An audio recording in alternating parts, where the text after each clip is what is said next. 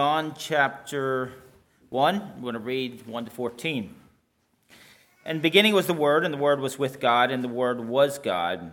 The same was in the beginning with God. All things were made by him, and without him was not anything made that was made. In him was life, and the life was the light of men. And the light shineth in darkness, and darkness comprehendeth it not. There was a man sent from God whose name was John. The same came for a witness, to bear witness of the light, that all men through him might believe. He was not the light, but was sent to bear witness of that light. That was the true light, that lighteth every man that cometh into the world. He was in the world, and the world was made by him, and the world knew him not. He came unto his own, and his own received him not. But as many as received him, to him gave he power to become the sons of God, even to them that believe on his name, which were born not of blood, nor the will of the flesh, nor the will of man, but of God. But the Word was made flesh and dwelt among us, and we beheld his glory, the glory as of the only begotten of the Father, full of grace and truth. You may be seated. Good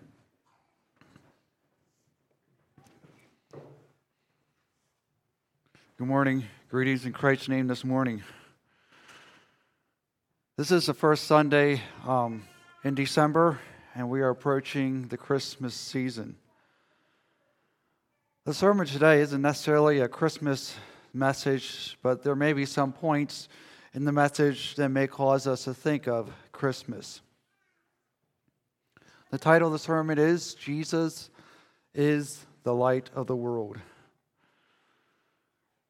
What drew me to this message or to this subject is the phrase that is found in John 3:19. Men love darkness rather than light because their deeds were evil.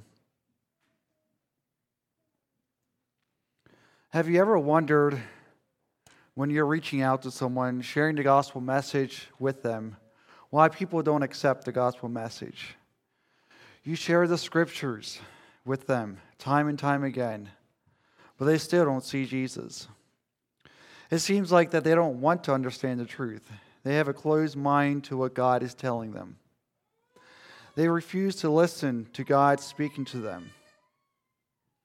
They have their own plan and agenda. They want to live their own life. I hope by the time we are finished with the sermon, we have a better understanding of what the light and the darkness is, and also how people respond to the light and to the darkness. In life, we operate well when there is darkness. We operate well when there is light. This fall, I took my son out hunting, and the goal is when you go hunting, to get out to your hunting spot before the sun comes up. And on a cloudless night, it is usually a beautiful experience to go out into the woods where there's no light pollution and see the stars and the moons shining very bright. Brighter, it seems like, than at my house. But I also take a flashlight along to shine on the ground as we hike out to our spot. That flashlight makes sure that we are still on the trail and not wandering around in the woods away from the trail. It also shows us where there are roots or rocks in the path that we need to be careful to walk around. The light exposes those things. Also, it shows us if there is a tree that fell down over the path that we need to crawl over or walk around. Another case where I enjoy light is when I'm at work. Before a house is complete, there is usually no power in the house to turn the lights on. And there are times when the garage that I am working in is dark because of the lack of windows in the garage. Even though I have been doing garage doors for a while, I still don't trust myself to try to finish a door in the dark. And if I would do that, you probably most likely wouldn't hire me to do your door. I make sure that I have my work light in the garage so that I can finish the job well, so that my tracks are level and the door works well. Another time that I enjoy light is I remember a time when some of my children wanted me to do a treasure hunt down in our basement with the lights all off and with absolutely no lights except for a tiny little light that only shone a few inches in front of it. They had some hidden clues in the basement that I was supposed to find with this tiny little light, and I was to also dodge the furniture, the wall, and other obstacles with this little tiny light. I was a poor sport and told him that I needed a brighter flashlight in order to find the clues. We enjoy being in bright light so that we can see, and we spend extra time and money so that we can have some good light. To have light is important to us. Where I ask the question, is it important to you? And when I ask that question, I am, of course, now referring to our spiritual condition. What does darkness in the Scripture mean? I have 7 things listed here of what darkness represents in Scripture, or gives us a picture of what it is or what it means. First, darkness represents chaos. We can see that in Genesis 1:2, before God created the earth, and the earth was without form and void, and darkness was upon the face of the deep. Also in Exodus 10:22, one of the 10 plagues in Egypt, before God delivered the children of Israel. And it says, the verse says, and Moses stretched forth his hand toward heaven, and there was a thick darkness in all the land of Egypt 3 days. And also, another time where darkness represents chaos is in Exodus 14:20. After the children of Israel left Egypt, and when God hardened Pharaoh's heart, Pharaoh and his army pursued after them until the children of Israel were trapped at the Red Sea. The cloud that led the children of Israel by day went behind them to separate the children of Israel from the Egyptian army. And I'm going to read the verse from Exodus 14:20. And it came between the camp of the Egyptians and the camp of Israel. And it was a cloud and darkness to them, but it gave light by night to these, so that the one came not near the other all the night. The second thing that darkness does in Scripture is that it separates that which is holy from those who are not. In Exodus 20:21, and this is when God was giving the 10 Commandments to Moses and the children of Israel. It says, and the people stood afar off, and Moses drew near unto the thick darkness where God was. Also in 2 Samuel 22:10 and 12, it says, it's about the time when David was singing to the Lord after God had delivered him out of the hand of his enemies and out of the hand of Saul. And the pronouns in these verses in 2 Samuel 22:10 and 12, I believe, refer to God. And listen as I read those verses. He bowed the heavens also and came down, and darkness was under his feet. And he made darkness pavilions around about him, and dark waters and thick clouds of the skies. The third thing that darkness represents in Scripture is that it describes the human condition in sin. John 3:19, it says, and this is the condemnation, that light is come into the world, and men love darkness rather than light, because their deeds were evil. Also, Luke 11:34 says, the light of the body is the eye. Therefore, when thine eye is single, thy whole body also is full of light. But when thine eye is evil, thy body also is full of darkness. The fourth thing that darkness represents is that it describes deception in a person's life, or in other words, spiritual blindness. Ephesians 4:18, it says, having the understanding darkened, being alienated from the life of God through the ignorance that is in them, because of the blindness of their hearts. In 2 Corinthians 4:4, in whom the God of this world hath blinded the minds of them which believe not, lest the light of the glorious gospel of Christ, who is the image of God, should shine unto them. The fifth thing that the darkness represents in Scripture is the spiritual condition of the unbelievers. Ephesians 5:8, it says, for you were sometimes darkness, but now are you light in the Lord. Walk as children of light. And we see the difference between the darkness versus the light.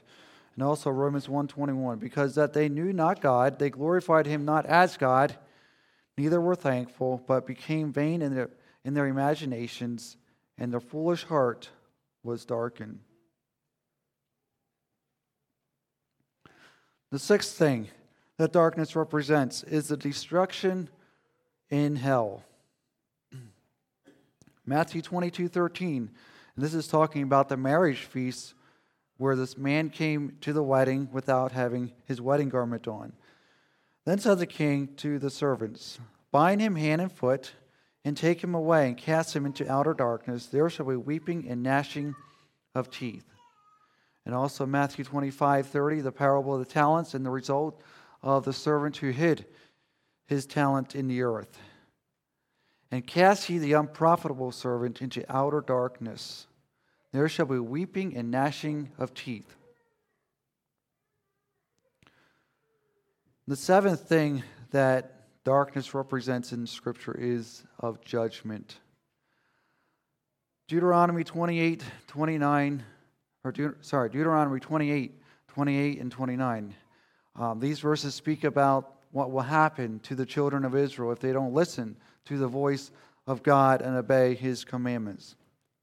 It says, the Lord God shall smite thee with madness and blindness and astonishment of heart, and thou shalt grope as noonday, as the blind gropeth in the darkness.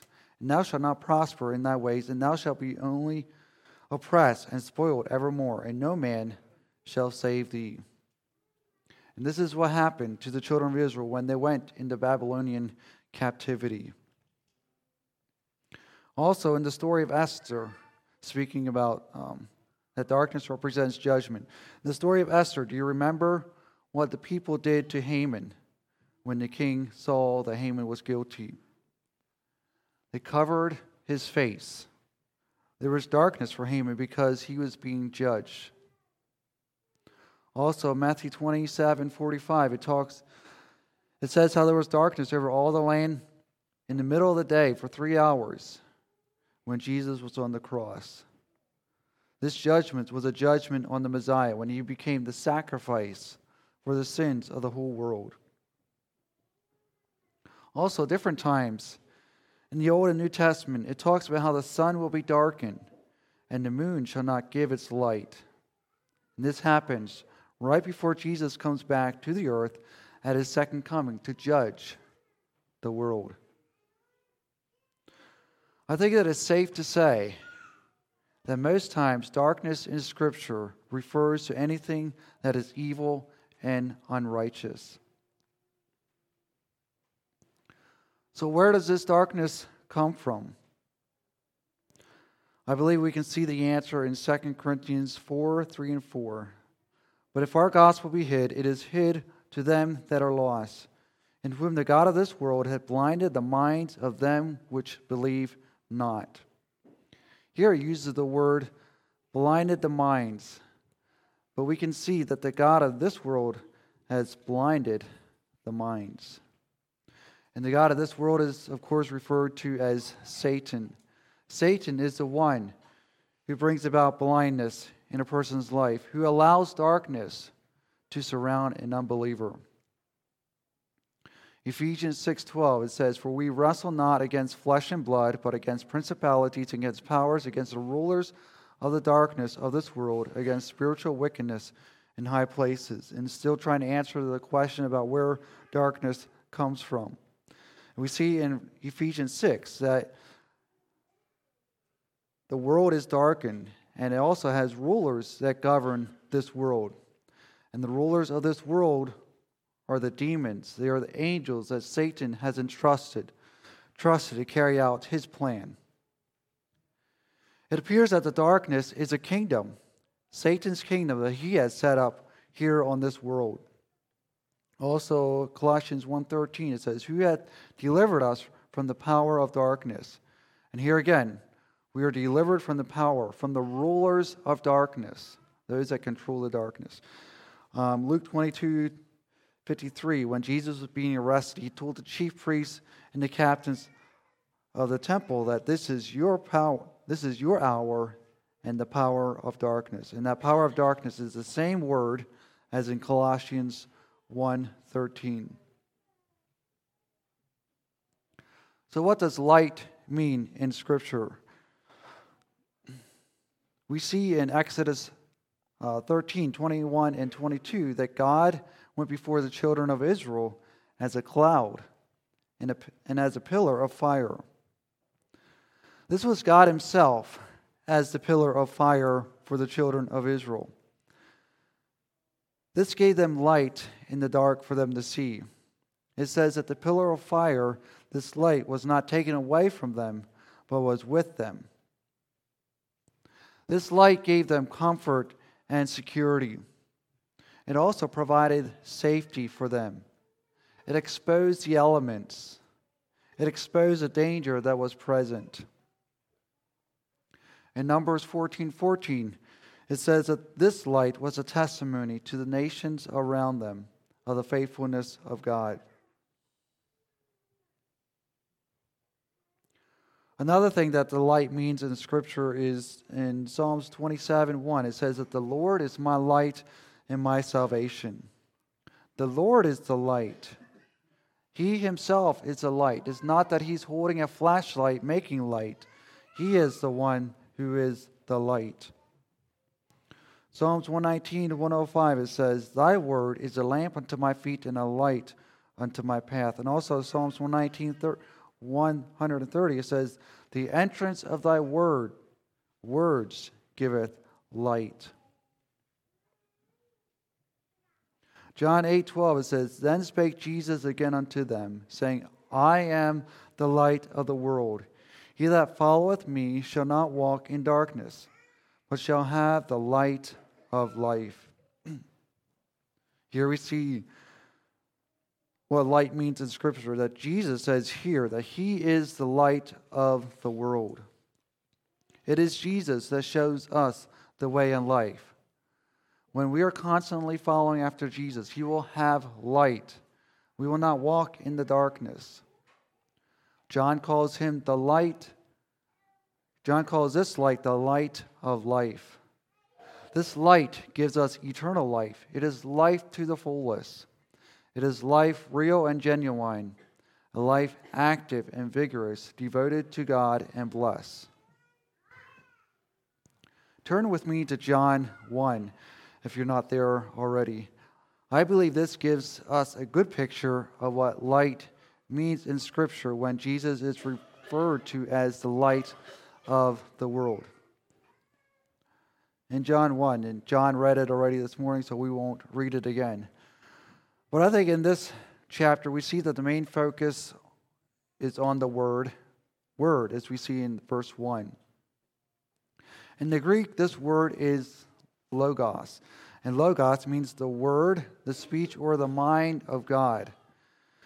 And we see that the Word was with God, and the Word was God, and he was with God in the beginning before the earth was created.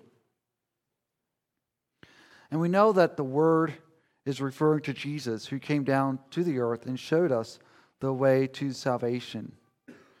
He brought light to every man, both Jew and Gentile. This light shone in the darkness of this world that is ruled by Satan's angels, and they could do nothing to stop it, like we see in verse 5. This light overpowered the darkness at Calvary. It was there at Calvary that he brought life to all men, and this life brought light to those who believe in Christ. In this chapter, we can see that the light is the Word, which is the one that expressed the words and the mind of God to those who believe. So Jesus, the light, is the one who expresses the words and the mind of God to those who believe. We know that it is through the words of this book, the Scriptures, just like Psalms 119 talks about, that shows us the way to God, that reveals to us as mankind who God is. 2 Corinthians 4:6, it says, "For God, who commanded the light to shine out of darkness, has shined into our hearts to give the light of the knowledge of the glory of God in the face of Jesus Christ." So when we receive God's light in our life, we gain the knowledge of the glory of God. The same way that God commanded the light to shine in the darkness back in Genesis 1 is the same way that He allows the light of Christ to shine in our hearts so that we might know the knowledge of the glory of God. So how does the light of Jesus Christ or the light of the Scriptures light our way? Through the Scriptures, we can know where we came from, that the world, that us as humans were created by God. We can know how God created us male and female, how He has created the home. We see in the Scriptures the light, the fall of Adam and Eve, and how it affected the whole entire human race. And we can see how God is a holy God, and we are forever separated from God, how we deserve the wrath of God on our lives, and that it would be a just judgment because of the sin of Adam and Eve, and also because of our sin. We also can know about how God loves us as humans, those whom He created, and can read about the promise that He made with Adam and Eve, that there will be a Savior to redeem mankind. Also, this light, the Word, through the Scriptures, that we can also know who Jesus is, that He is the Savior, the Messiah that God promised, who many of the prophets have prophesied. And not that He was just a good man, like the rich young ruler in our Sunday school lesson. And Jesus was not just a good man, a teacher, or one of the prophets, or one who does many kind deeds for people, but that He is the Savior, one who saves sinners.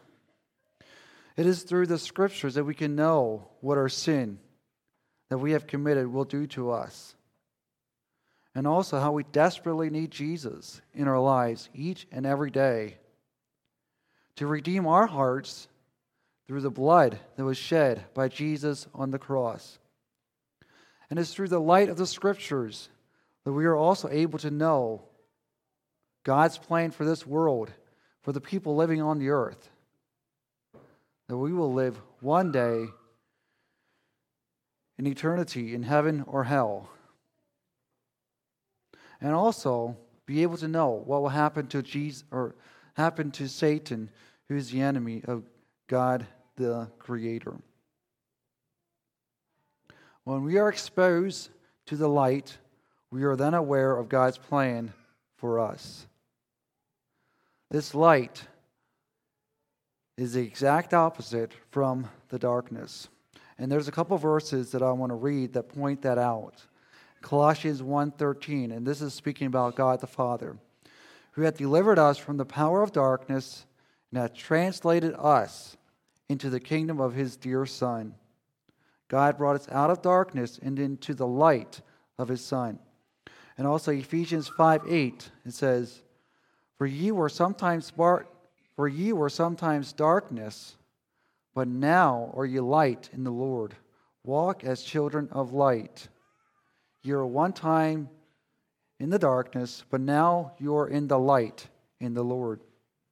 And also Proverbs 13:9, it says, the light of righteous rejoices, but the lamp of the wicked shall be put out.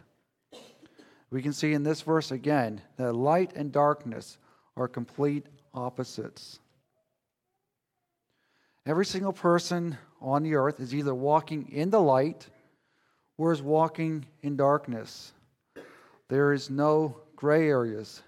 There is no in-between areas. And I understand that there is things in our life that may need, those that are walking in Christ, there is things in our life that need to have the light shine more brightly. And that's part of the Christian life. But are we walking towards the light or are we walking towards darkness? That's the question that we need to ask ourselves. So how is one placed in this realm of darkness? It started way back in the Garden of Eden with Adam and Eve. After Adam and Eve sinned, and catch this, they heard the voice of God walking in the garden. They tried to hide themselves from the presence of God. When did Adam and Eve try to hide after they sinned? It is when God spoke to them. When God revealed to them His mind, just like it was talking about in John 1. When people hide from God, when people live in darkness, they don't want to know about their sin and what that will do for them. They don't want to hear from the words of Scripture, the truth that reveals to them who they truly are. That it will cause eternal separation from God, and that there will be an eternal punishment from a holy God. Adam and Eve's sin, their disobedience, gave them a guilty conscience that brought shame in their lives. And we know that they tried to cover up their shame by trying to fix the shame themselves. Just like the rich young ruler in the Sunday school lesson, he was trying to get to God himself. They sewed fig leaves together for a covering. They sewed something that was insufficient, something that wouldn't last very long compared to the covering that God would cover them with. Many people do exactly what Adam and Eve did. They will sew fig leaves together to try to cover up their sin. They try to do it on their own strength instead of allowing God to give them healing to their souls. And this is what the Pharisees did so many times in the New Testament. I'm going to read some verses from John 3:18 to 21, and you can turn that passage a while if you like. John 3:18 to 21. And we are still trying to answer the question, how is one placed in the realm of darkness? I'm going to start reading in verse 18. He that believeth on him is not condemned, but he that believeth not is condemned already, because he hath not believed in the name of the only begotten Son of God. And this is the condemnation, that light is come into the world, and men love darkness rather than light, because their deeds were evil. For everyone that doeth evil hateth the light, neither cometh to the light, lest his deeds should be reproved. But he that doeth truth cometh to the light, that his deeds may be made manifest, that they are wrought in God. The phrase in verse 18, he that believeth is condemned already, and zeroing down to the word already gives the idea that those who haven't believed in Jesus, those who are in the darkness, have been condemned already. In other words, before John wrote these lines, the believers, or all people, should I say, even the believers or unbelievers, before the believers believed, were already condemned. And it was because of Adam and Eve's sin. When the light came into the world, when Jesus is revealed to the world, it brings condemnation. And what is condemnation? I think it is when wicked men reject the salvation that Christ offers, or the light that shines in their heart. They bring upon themselves misery and punishment. In other words, when the light shines, or you could say when someone preaches the gospel message, or anyone proclaims the gospel message, preaches the truth from the scriptures, every single time there's a division. There may be some that reject God's truth and try to hide deeper into the darkness. Or there may be some who allow God's light to expose them for who they really are. And we can see that the one is broken and the other is consumed with pride. The one who hides in the darkness is very proud, and the one who accepts the light is one who is broken. What makes people continue in darkness? It says that they love darkness rather than the light. They don't want their life to be exposed. They want to remain hidden. They want to be at a place where no one knows what they are doing in the dark or in secret. And this is talking about the spiritual life, not necessarily the physical life. And it's not that these people haven't heard about Jesus. They have seen the light. They've heard the gospel message and ran. These people love the darkness. And the word love here is a strong word. It's the word agape in the Greek. This word is one of the strongest words in love. It means to take pleasure in the thing, prize it above other things, be unwilling to abandon it or do without. Those in the darkness love to be there so much that they will do anything to remain there. They will give up all of eternity so that they won't have to be exposed. Just a few verses before in John 3, it says, "For God so loved," the same word, agape, "the world that he gave his only begotten Son, that whosoever believeth in him should not perish, but have everlasting life." Those in darkness so love to be there that they gave up themselves to remain there.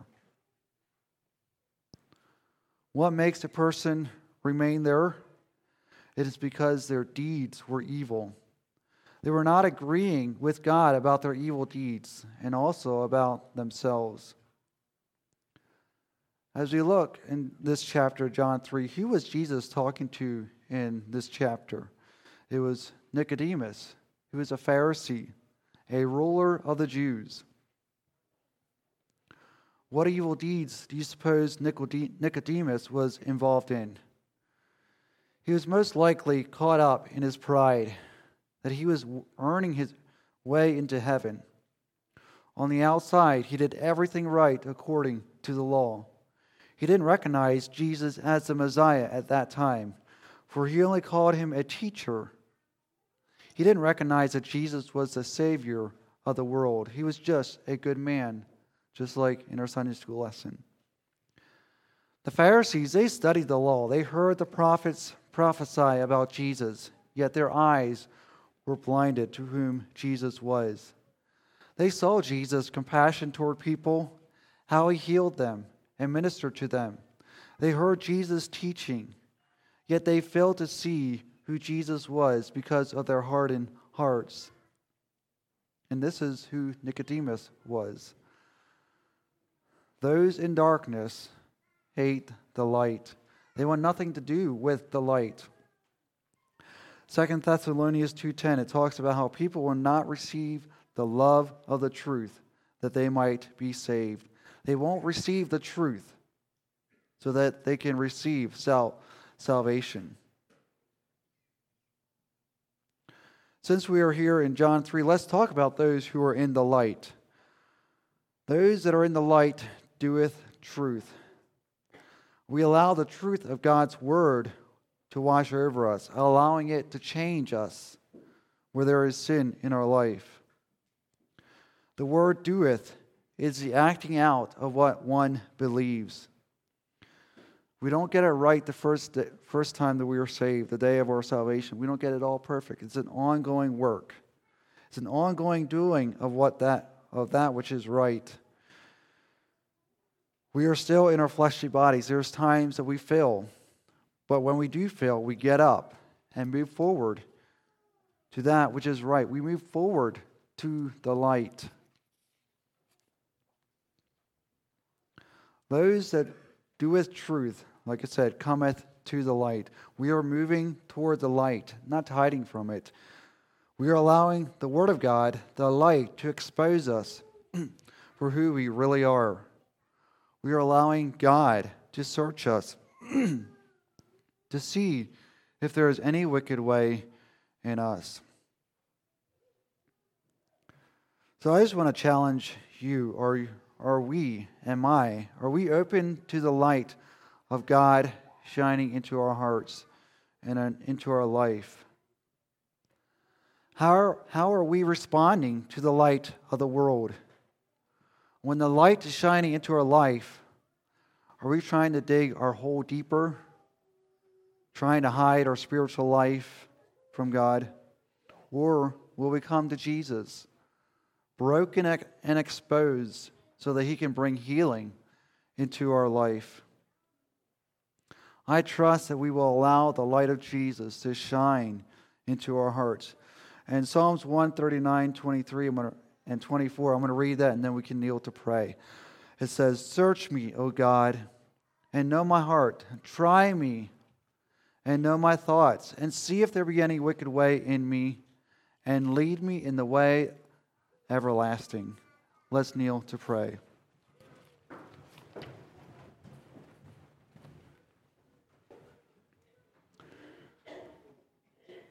Our Heavenly Father, thank you, Lord, for another day. Thank you, Lord, for your word. Thank you, Lord, for the light of your word. Thank you, Lord Jesus, that you are the light of the world, that you show us the way back to the Father, that we can experience eternal life. I pray, God, that you would just be with each one of us, and I pray that you would just search our hearts, see if there be any wicked way in us, and lead us to everlasting life. I pray that you would just guide and direct each one of us. If there's things that need to be shown on in our life, I pray that you would shine it in our hearts, and that we would take the steps to allow you to expose it in our life. Thank you, Lord, for your many blessings and your love and your mercy, Lord, that you are still working on us. Thank you, Lord. We praise you in Jesus' name. Amen.